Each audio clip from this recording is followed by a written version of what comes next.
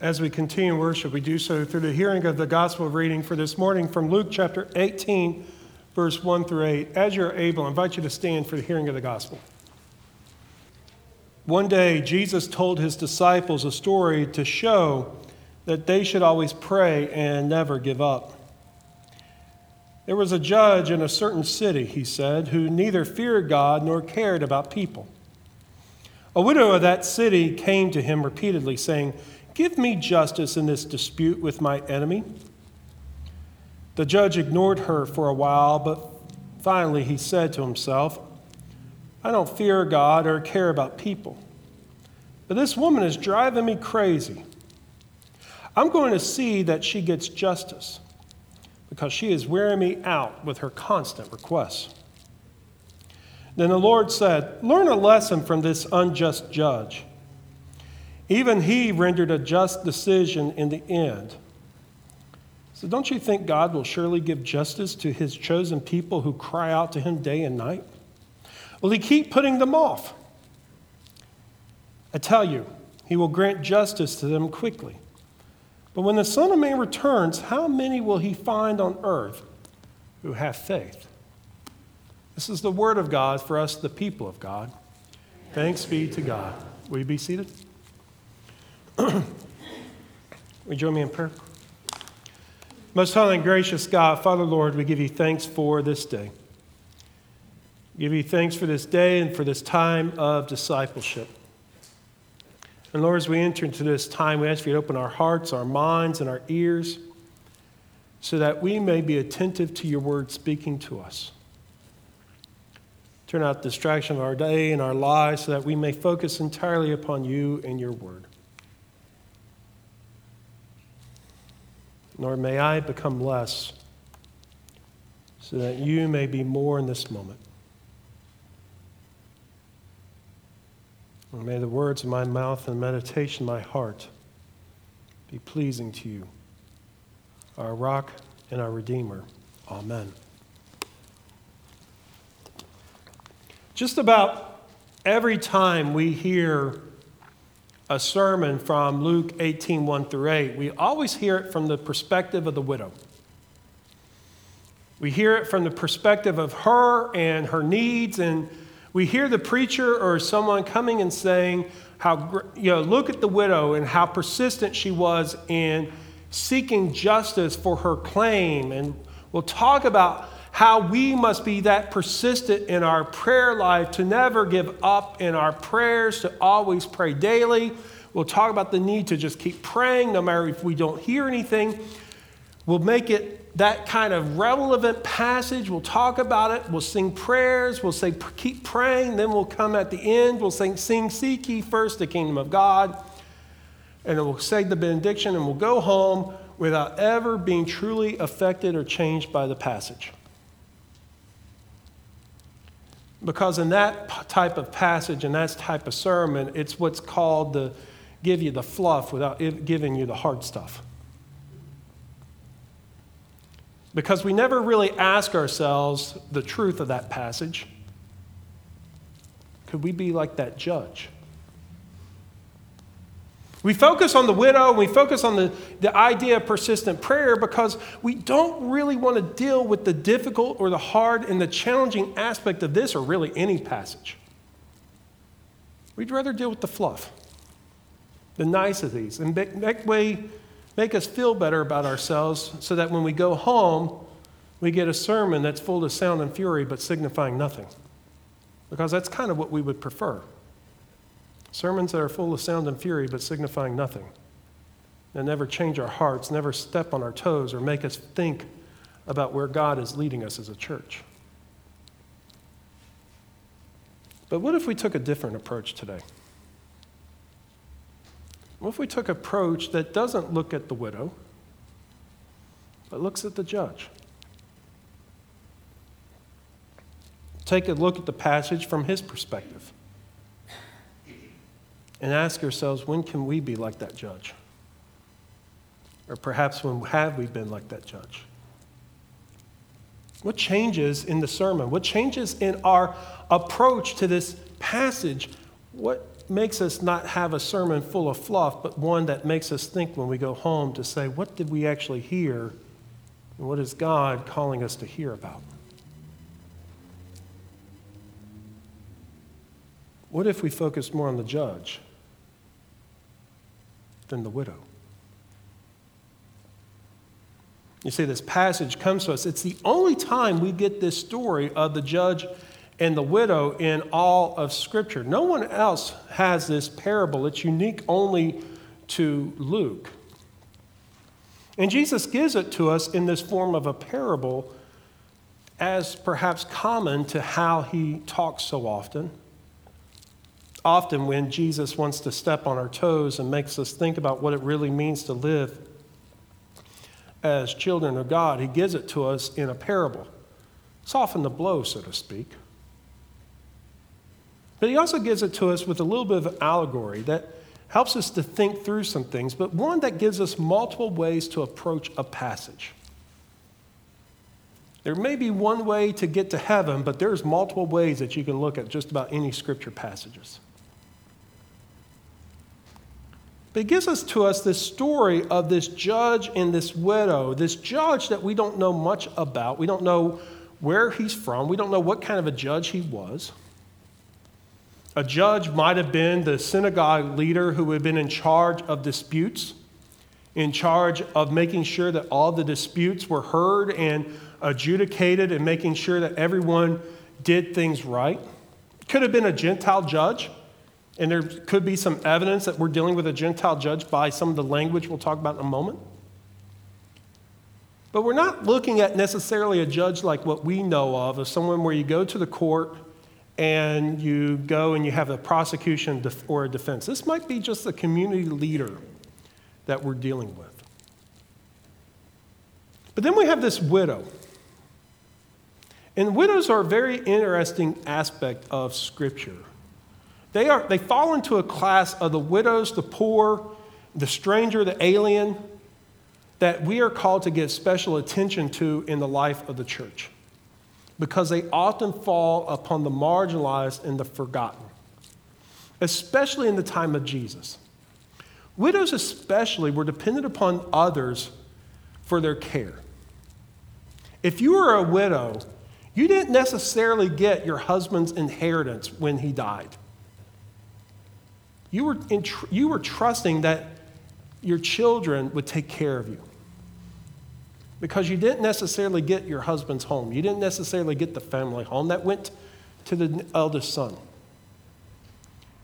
So you were trusting on your kids to provide for you, to take you in and make sure that you had food, that clothing, and money to pay for your provisions. If you didn't have children, then you were trusting on society to care for you. It would then be the responsibility of the synagogue, of the community, the larger society, to say, we will take care of you because we believe that widows should not be forgotten. And so it was the society's responsibility, if there was no children involved, to take this widow in and care for her so that she would not be forgotten.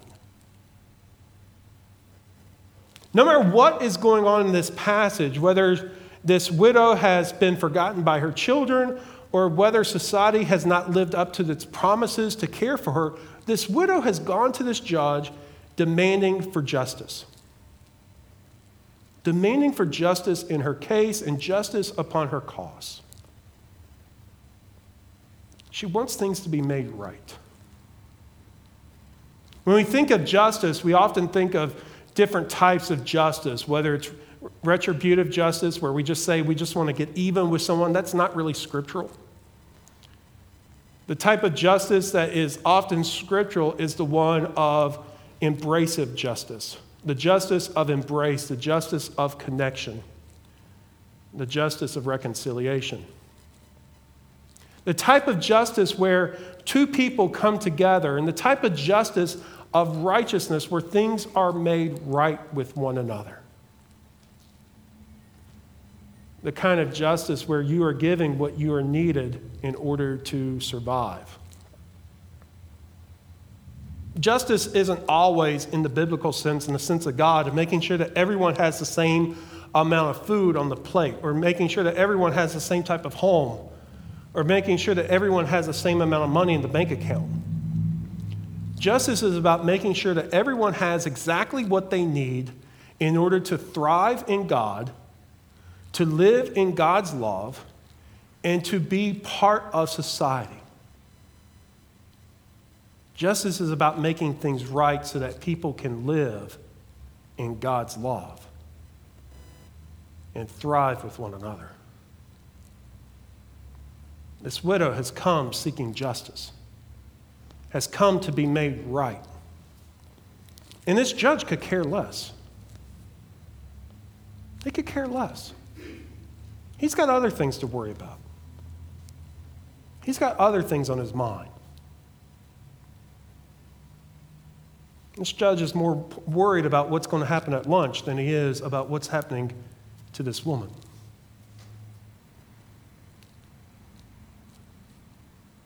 He doesn't care about her. He doesn't care about her needs. And he doesn't care about God. That language there makes us think that we're dealing with a Gentile judge. But this is a judge who could care less about her needs. Doesn't care, doesn't give her justice. He's the one that can give her justice, and yet he continuously says no. Day after day, the woman comes to him and says, "Please, will you pay attention to me? Please, will you listen?" And every day he says, "No, I'm not doing it." You've got to be some type of a cold-hearted person to keep hearing someone crying out for help and saying no. But I wonder what is going on with this judge. What makes a person hear the cries of justice from others and continuously say no, or I don't care, or it doesn't matter to me? What makes a person continuously say, I'm not interested? I think we see this in this judge. For one, he's indifferent. It just doesn't register for him. It's not his concern. It doesn't affect him. He's not moved. He's not motivated to help because it doesn't affect him.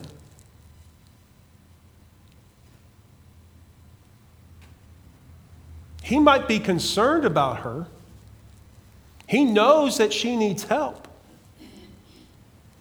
But he could really it's not in his will to focus in on it. And so he gives a response perhaps that is prominent in us, in our language today, of thoughts and prayers.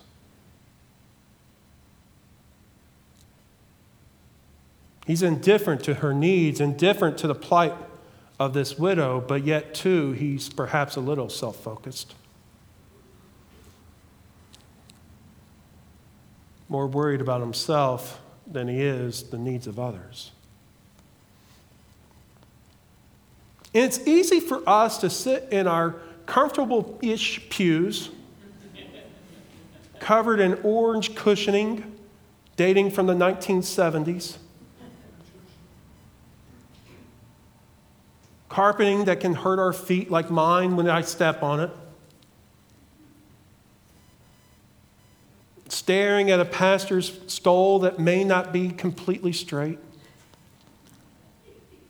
or sitting at home drinking our coffee and say, this doesn't apply to me. This ain't me, Pastor. This ain't us. Move along. Get back to the widow. That's us. But oh, how often can we be indifferent to the cries of others when they're chanting, pay attention to me? How often can we be indifferent to the cries of justice to the cries of help from the marginalized and the forgotten, and say, we know better simply because we showed up today for worship. How often are we not moved to be the answer to someone's prayers, even as we recognize that there are people in our community and even perhaps our own church who feel unwelcomed, unloved, or unacceptable? How often do we not hear the cry of, please help me, because it doesn't move us or it doesn't affect us? Pastor, that's not us. But yet, how often do we respond to those who cry out for justice to even tell them to be quiet? Oh, you're making too much out of nothing. You're too sensitive.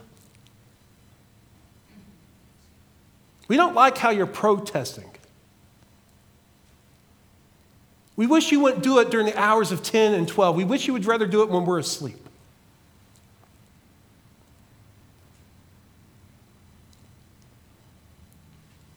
We'll get to it in time.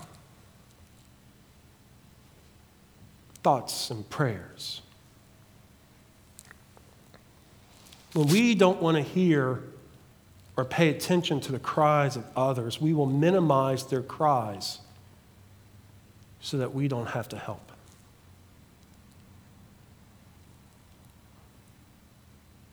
When we ignore the cries of justice, when we ignore the cries and the voices of those who are marginalized, who are crying out, please help me, please help me, please help me, please help me. We can ignore them all we want. We can minimize them all we want. We can reduce them to saying it's just not our concern or that we're better than that. But when people are crying out to us to say, pay attention to our needs, pay attention to our hurts, pay attention to where we feel unwelcomed, we as the church need to pull up a chair, bring a cup of coffee, and listen, instead of doing what we do so well and get defensive and resentful of the cries of others.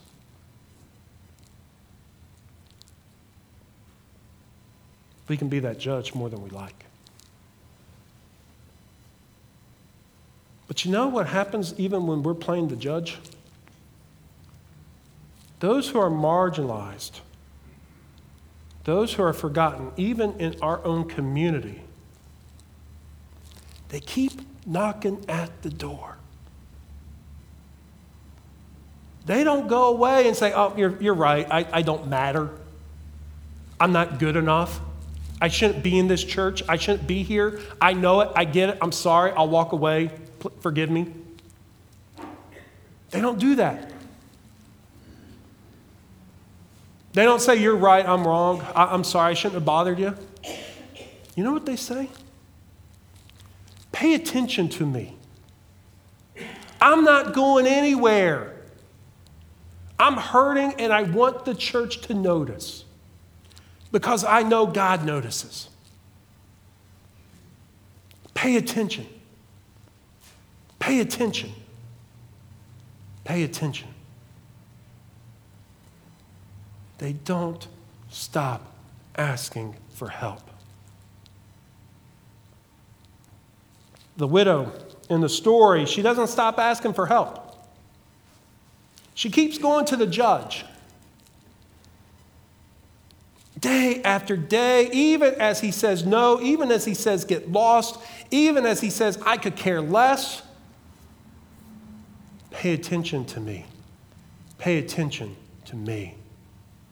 Eventually, the judge gives in, mainly because he's afraid that if he doesn't, the woman is going to treat him and give him a Tyson Fury left hook. And if you don't know who Tyson Fury is, he's a good boxer. About ready to give him a left hook. The only reason why he says yes is because he's afraid to be shamed. But he says yes. Because the woman kept saying, "Pay attention to me." Those who are marginalized, those who are forgotten, never quit talking, even when we wish they would go away. Because they're crying for someone to notice them. They're crying for people to hear their calls. And you know, God does. God hears their cries. At the end of the parable, at the end of the story, Jesus wraps it all together and says, you know, this judge was willing to say yes.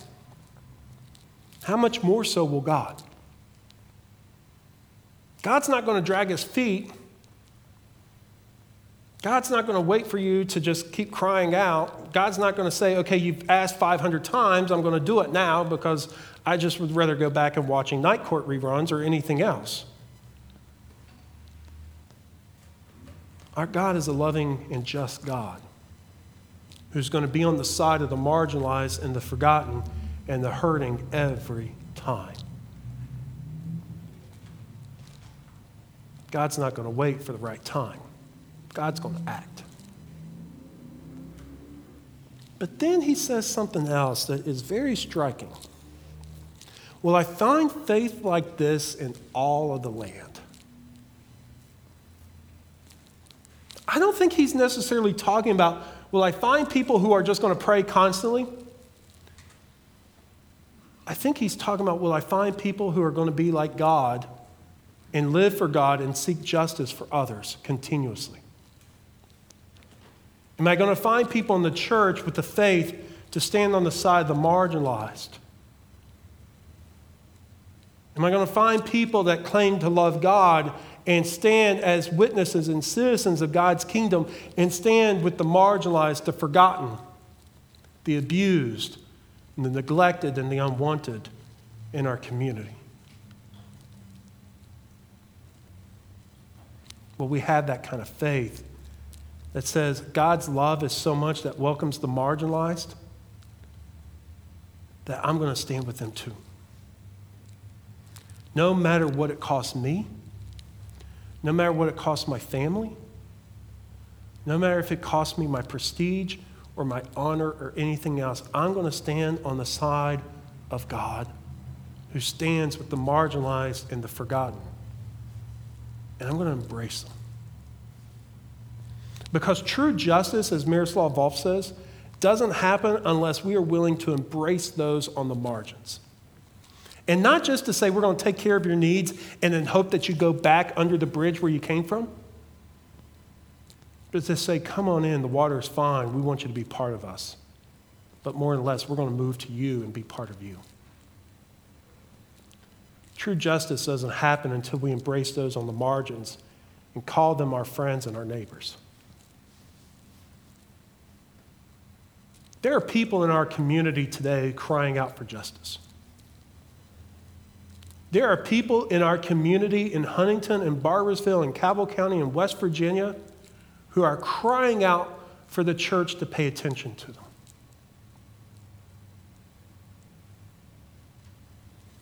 We know who they are. We see them. We read about them. We watch the news and we hear them talked about. They sit in our pews. They sit in our stores. They are with us.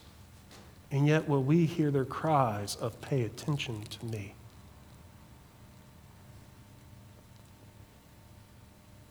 It's not enough to just say we love those who sit on the margins and then never do anything for them.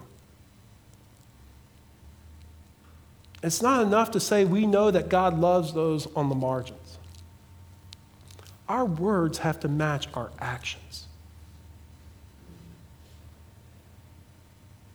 Otherwise, we fall victim to be the judge. To say, not in my backyard. There are people crying out for food, for clothing, for community, for acceptance, for love. What are you willing to do about it? What are you willing to do about it?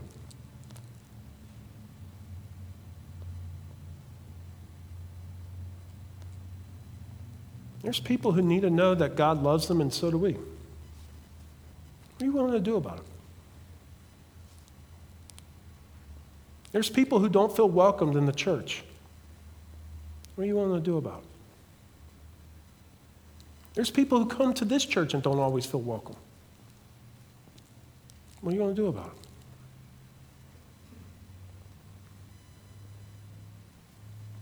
There's people crying out for hope and looking for the church that claims to be welcoming and loving and inviting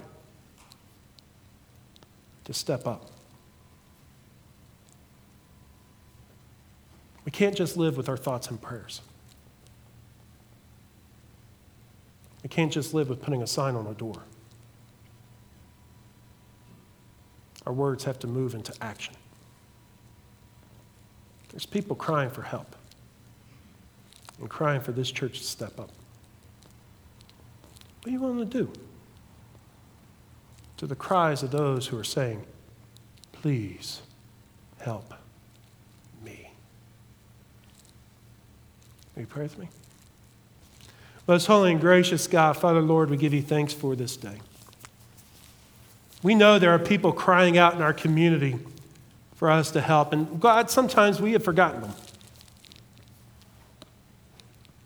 Sometimes we can ignore them. And sometimes, God, we wish they would go away. Forgive us of those times in which we as a people or we as a church have been indifferent to the cries of others. Forgive us, God. But God, help us to step up, to hear the cries of the needy, to hear the cries of the forgotten. Even with whatever skills or whatever abilities we have, God, you call us to be helpful. You call us to mend the gap. Help us to do so.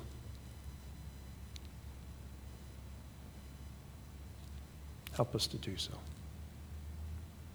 In Christ we pray. Amen.